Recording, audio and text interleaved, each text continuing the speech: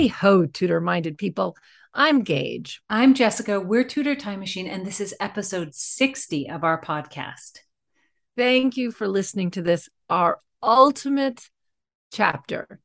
But while this tale may be coming to an end, we will be debuting a new story very soon, and we're incredibly excited about it. We'll be moving from the court of Elizabeth I to the creative world under James I.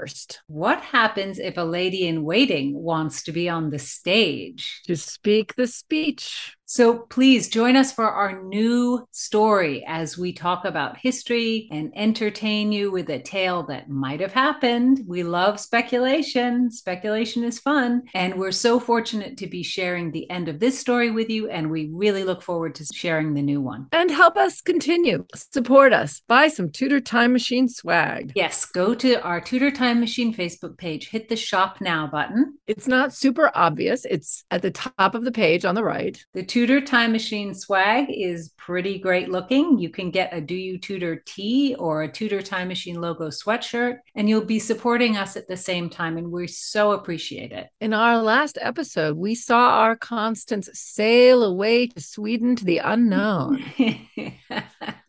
But it's not quite over, because now we're going to go back to 1542 to see Margaret mourning the death of her brother Wyatt. And after the reading, we'll have some fun discussing the history beyond our tale and making connections between then and now. Read on, Jessie. Chapter 60, 1542, Hatfield House, in which Margaret sees the future of her brother's child.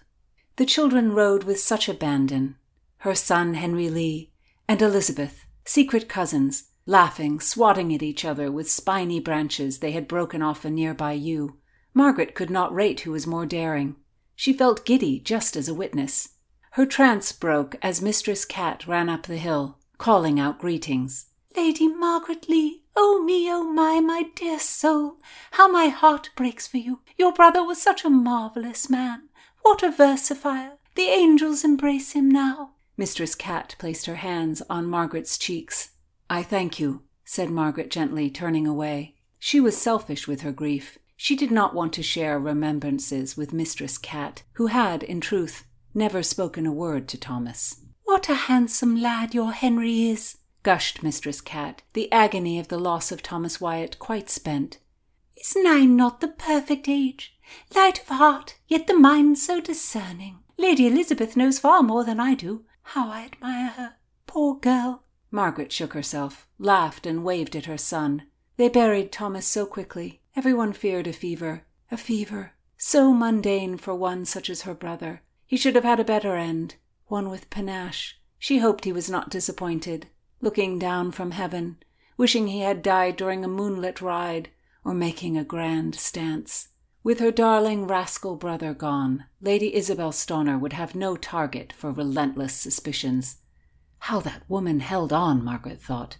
But Thomas never worried. He left that to her. He would tell her again and again that he kept Anne's words, her relic as he called it, close to him always.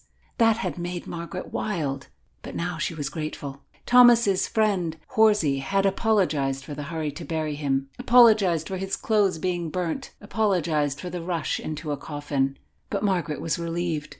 The relic, Anne's relic, was gone into oblivion, in ashes or far beneath the ground. "They are handsome together, their red hair and fine chins. See Lady Elizabeth leaning so far over her horse. What courage!" Cat said. Margaret often wished Mistress Cat were a quieter sort of person. "How well they look together, and they are good friends. Lady Elizabeth is fortunate. Her mother had such a friend as you, Lady Margaret." Cat pointed as Elizabeth jumped a high hedge. "Look there, she is a wonder, but only you witness her. No one comes near. The king seems to forget her entirely." "He has his own troubles," Margaret said, thinking Elizabeth safer, forgotten by such a monster. "Your boy and my girl are such mates. They laugh. They are easy together. Could they not marry? That would be a fine thing." Margaret turned to her cheerful companion with a look of disbelief. These children? Secret cousins? How strange if they married. Of course no one would pay any mind to the matchmaking of a governess. "Sir Henry Lee would be a good match. Such a loquacious boy, Cat insisted.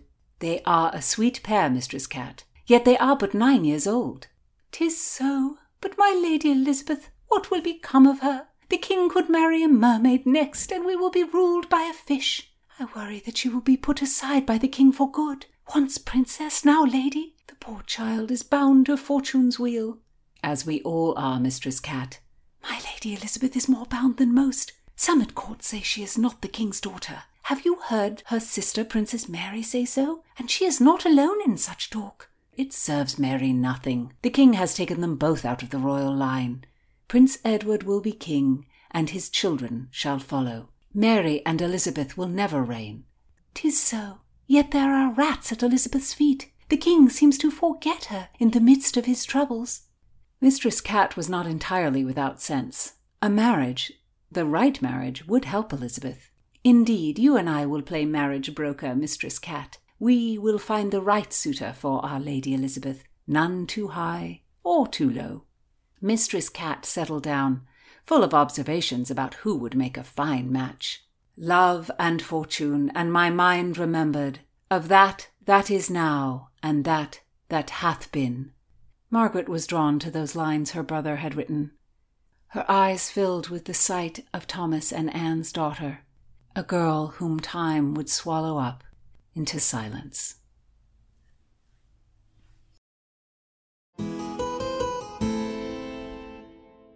I just can't believe we've come to the end of our story. This last chapter of this tale had us thinking about so many things. We imagine that Thomas and Margaret had one of those special close brother-sister relationships. And by all historical accounts, he was an amazing person. So if they had had this close relationship, it just would have been a huge loss to her when he passed. And it was pretty sudden. King Henry had sent Wyatt on a diplomatic mission, and he came down with a terrible fever. And he made it to a friend's house in Dorset, but he died there in 1542. His body was not taken back to Kent, which was, as we've talked about, the ancestral home of the Wyatts. He was buried at Sherborne Abbey, and they might have buried him quickly because of this fever. We don't really know why his body wasn't taken back to his home. At least Sherborne is a very beautiful town. And according to all the travel brochures, it is the most beautiful town in England. Of course, we've read that about other most beautiful towns, and we think they're all beautiful. We do. We think they are all beautiful. Mm-hmm. We still feel sorry for Margaret because she loses her brother, yes, but also when she dies, she doesn't even get a record of her death, at least not one that we can find. It must have been some time before 1548, because in that year, her husband, Anthony, married someone else, Anne Hassel. It doesn't seem like the Wyatt siblings were lucky in love, because when Anthony married his former mistress, Anne Hassel, he had already had 2 sons by her, and sons who were clearly born when Margaret was still alive. Poor Margaret. Her husband's running around and having sons by another woman. He did, and he had those 2 sons legitimized after her death. He's a bit the opposite of Henry. He was good at getting sons, as they say. And in this closing moment of our story in 1542, Margaret is also watching her son by him, and his name is Sir Henry Lee, and he's playing with the young Elizabeth. Who was not even referred to as Princess Elizabeth at this point. She was simply Lady Elizabeth. No one knew quite what to call her. Henry had taken both her and Mary out of the line of succession. Mary and Elizabeth's positions in the succession is extremely confusing. Yes, because it was constantly shifting. One was in line, one was out of line. Then they were both out, and then they were both in again. Henry passed 3 different succession acts from 1533 to 1543. And with each one, he said, this is the final act of succession. This is my final and true and real wife until I get rid of her. And with each one, he made speaking against the act treason, even though each act contradicted all the previous acts. You mean Henry's policing were a shifting hot mess? Shocking. In the first act, called the Succession to the Crown Act of 1533, he declared Anne Boleyn his only legal wife. Because Catherine of Aragon was still alive at this point, And it declared his daughter Mary a bastard. That's nice. Nothing but class. It said that Princess Elizabeth was the heir presumptive to the crown, and that any children of Anne Boleyn's would be in line to the throne. So then, in 1536, after the execution of Anne, Henry passed the Succession to the Crown Marriage Act of 1536. Henry was clearly in a very bad temper when he made this one. The act covered a lot. Firstly, that now both of his former marriages were invalid, and that both Mary and Elizabeth were bastards. This act was passed after Henry's marriage to Jane Seymour, but before Edward VI was born. The act said that Henry himself could name his heir in his last will. Right, that person had to have a reasonable claim, of course. If Henry had dropped dead in 1536 without naming anyone, the crown might have gone to our own Margaret Douglas, Countess of Lennox, daughter of Henry's sister, Margaret Tudor, because both Mary and Elizabeth were out. Yeah, that's interesting to think about. That's a fun historical what if. What if Margaret Douglas, daughter of Margaret Tudor, had been the first Queen of England?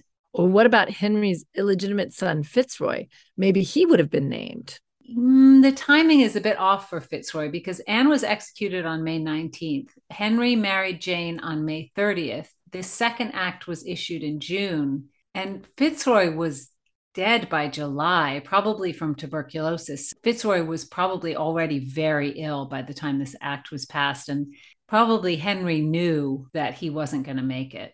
The spring and summer of 1536 was an incredibly turbulent time, I'll say. But this act of 1536 also made it treason to question the act itself and to refer to Henry's former marriages as valid. Couldn't say Queen Catherine introduced me to that Spanish person. I wonder how you were supposed to refer to these two people who had once been queens but now were unmentionable. Maybe you were supposed to refer to Anne Boleyn as she who could not be named. In this act of 1536, for good measure, Henry also threw in that it was treason to criticize the execution of Sir Thomas More. Henry did not like to be criticized. It says a lot that he felt the need to address that criticism and address it legally, because Thomas More had been dead a year before this act was passed. So there must have still been a lot of disquiet and upset over his death for Henry to feel so threatened that he had to say it was treason to mention it. Henry was pretty thin-skinned. So in 1543, he passed a third act of succession. This act put Mary and Elizabeth back in the line of succession, after Edward, of course, and after Edward's children, and after any children Henry might have with Catherine Parr. Or any future wives. They were still considered, and this is a strange one, bastards. Which is a very weird situation. You're in the line, but you're illegitimate. Henry wanted to have it both ways. He wanted them to be in line, but he certainly did not want to have to say that his marriages to Catherine and Anne had been valid. And I think he was assuming, he was hoping and praying that Edward would have his own children and that it would never even get to either of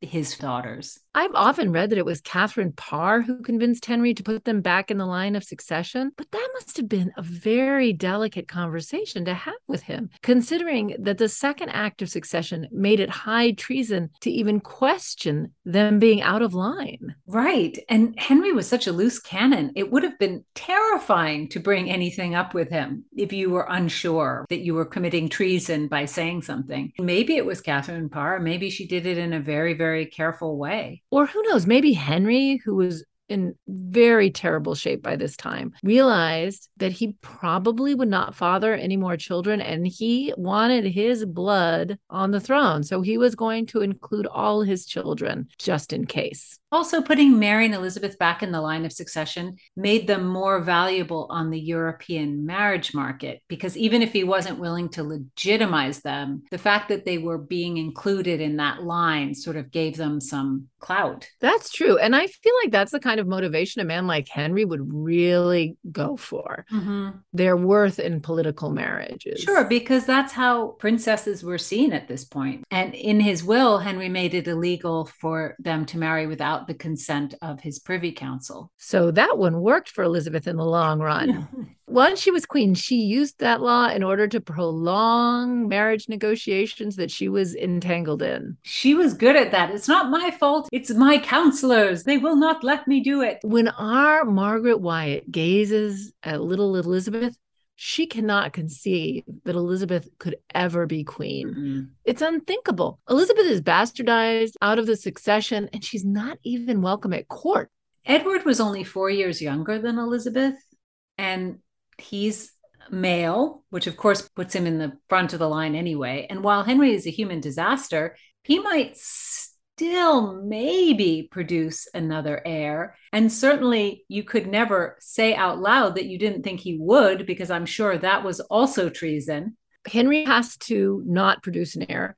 Edward has to not produce an heir. And Mary has to not produce an heir. In order for Elizabeth to be queen. Yeah. Yes. And in 1542, the court is reeling from the execution of poor young Catherine Howard. And Lady Elizabeth and her nurse, Kate Champernow, who we really usually read as Cat Ashby, are very far away from court at Hatfield House. Cat Ashby was such a huge part of Elizabeth's life. And she served Elizabeth until her own death in 1565. She served her through thick and thin. She really did. There were a lot of incidents. Yeah, for all the ups and downs of Elizabeth's early years, Cat was right there with her. And then when she went to court and she became queen, she stayed with her and served her. It's amazing because Elizabeth, unlike her father, was incredibly loyal to people. I think she even said something to the effect of, we make our own families, that the people who brought you up and were loyal to you became your family. She definitely stuck with people. There are records that when her longtime advisor, William Cecil, was on his deathbed, she sat with him and fed him herself with a little spoon. And for someone like Elizabeth, that really shows something about her. It's so human and personal. Honestly, just the fact that William Cecil was with her from the beginning and that he lived and died as someone who was still in her counsel. And it's the opposite of Henry, because being close to Henry was dangerous because he really did turn on the people who were closest to him. Elizabeth was very gifted at keeping a variety of factions in her court, listening to all sides and keeping it interesting and not just executing people who did something that she didn't like. Henry was not a negotiator and he was not gifted at relationships. He did not have that gift. No. He married Catherine Parr, his sixth wife, in July 1543. And that's really when we see things begin to look up for Elizabeth, because Catherine Parr worked to bring both Mary and Elizabeth back to court. And I'm not sure exactly when Elizabeth's title as a princess was restored. I'm not either, but it might have been something that happened after this third act of succession. And maybe Mary got her title back at the same time. And I believe that at this point, Catherine Parr took over Elizabeth's education, which was certainly incredibly important in Elizabeth's life because Catherine Parr was so well educated, and also because Catherine Parr had very Protestant reformist views, and she certainly chose people to educate Elizabeth who shared those views. And in fact, Elizabeth continued to study with her even after the death of her father. And Henry died in January of 1547. And he had a will, and it said, as to the succession of the crown, it shall go to Prince Edward and the heirs of his body, in default to Henry's children by his present wife, Queen Catherine, or any future wife. He wasn't closing the door. That must have made Catherine Parr feel very secure.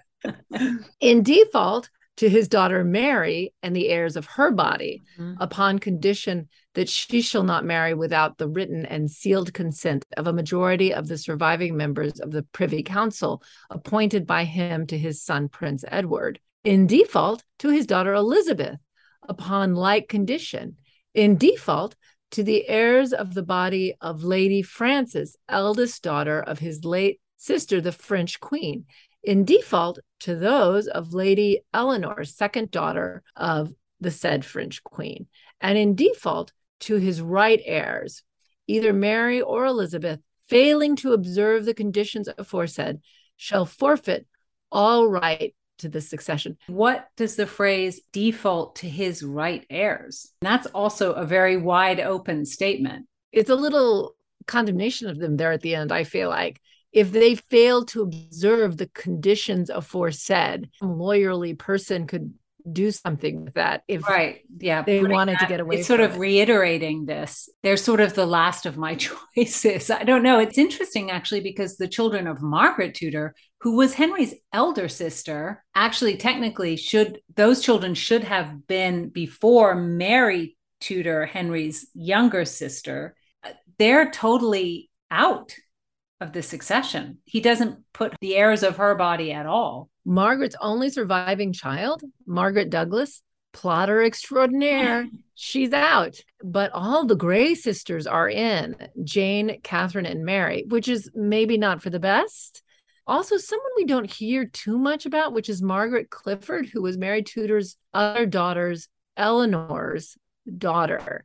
So she's fifth in line, according to Henry's last will and testament at this time. I'm sure Henry hoped his horror of having an English queen would be avoided, even though there are so many women named in his last will and testament. Beyond Edward, there isn't anybody else who's male. No, it's extraordinary.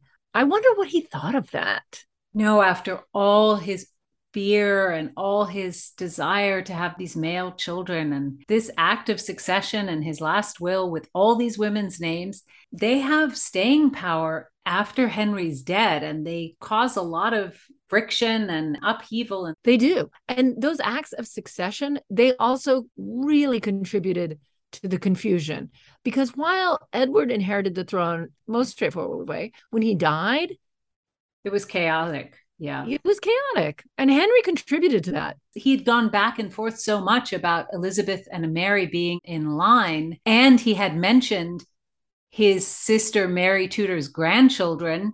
Lady Jane Grey was the eldest. So Edward had very good, quote unquote, legal reasons for skipping over Mary and Elizabeth and just going straight to Lady Jane Grey. Because Henry also introduced the idea that the king could choose the successor. That's right. And we don't know if Edward was manipulated by his Lord Protector, John Dudley, who was the father of Elizabeth's favorite, Robert Dudley. Yeah, the generations continue, right? But the question that a lot of historians wrangle with is, did John Dudley manipulate Edward into choosing Lady Jane Grey?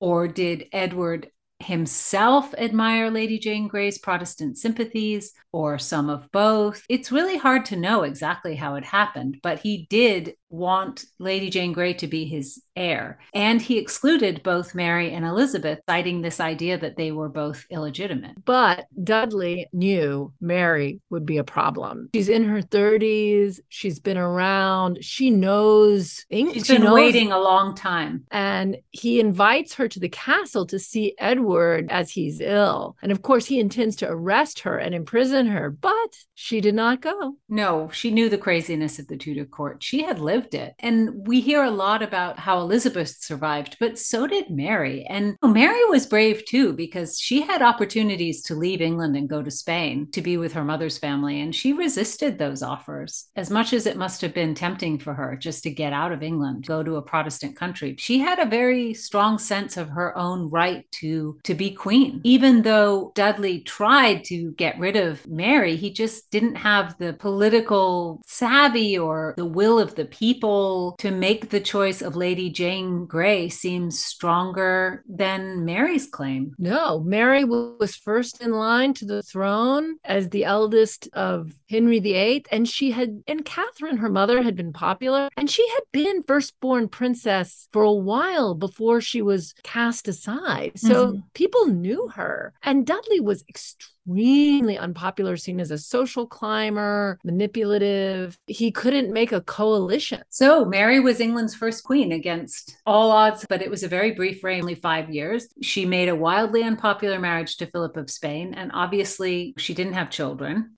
She wanted to produce an heir to the throne, something that this whole group of people were unable to do. Elizabeth didn't even try. Elizabeth was like, I'm just not going in there.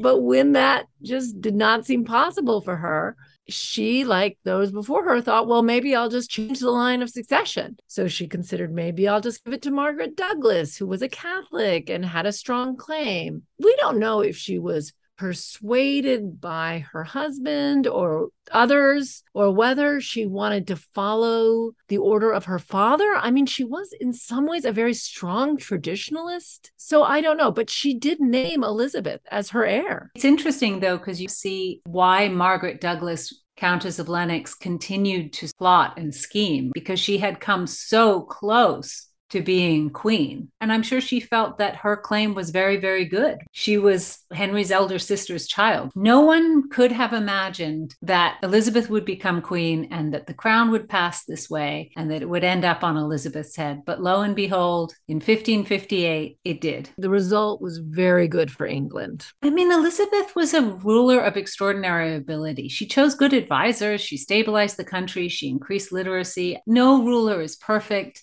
Certainly Elizabeth was not, but she was pretty farsighted, and she did help bring England up to be a powerful force on the world stage. She had such a long reign, and she was really able to move things because she had longevity and she had a very stable team around her. She was able to keep it all going. Yes, and I've read some people who say, well, Elizabeth is only considered a great queen because she had such good advisors who really kept her on the good course, and they were really the reason why her government was effective. But I also think that's kind of a weird reading of that scenario, because the ability to choose people who are good at their jobs and to stick with them and not question their choices or to delegate responsibility to people who are competent, I think that's actually one of the best qualities of a leader. I agree. And I don't think that means that you're not a good leader, that you're a good leader by default because you surround yourself with good people. But knowing how to surround yourself with good people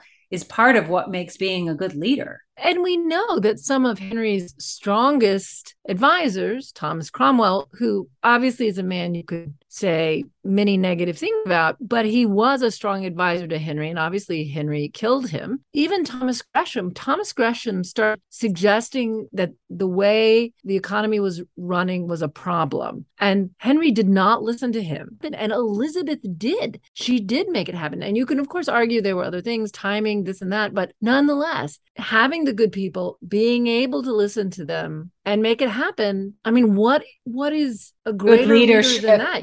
That is good leadership. No, I agree. That doesn't seem to me to be something that makes Elizabeth a lesser queen. She was able to weigh things. And the fact is, there's no way as a leader of a whole country you can have perfect understanding of the Navy, of the economics, of the schooling system, of the wool trade. You must delegate and you must be able to balance it. And that is what she had. And that is also greatness. No, I agree. She always had her own mind. And when she was dying, Elizabeth ignored her father's will because according to what his will said on her death, the crown would go to Anne Stanley, Eleanor's daughter. But Elizabeth wanted it to go to James VI of Scotland.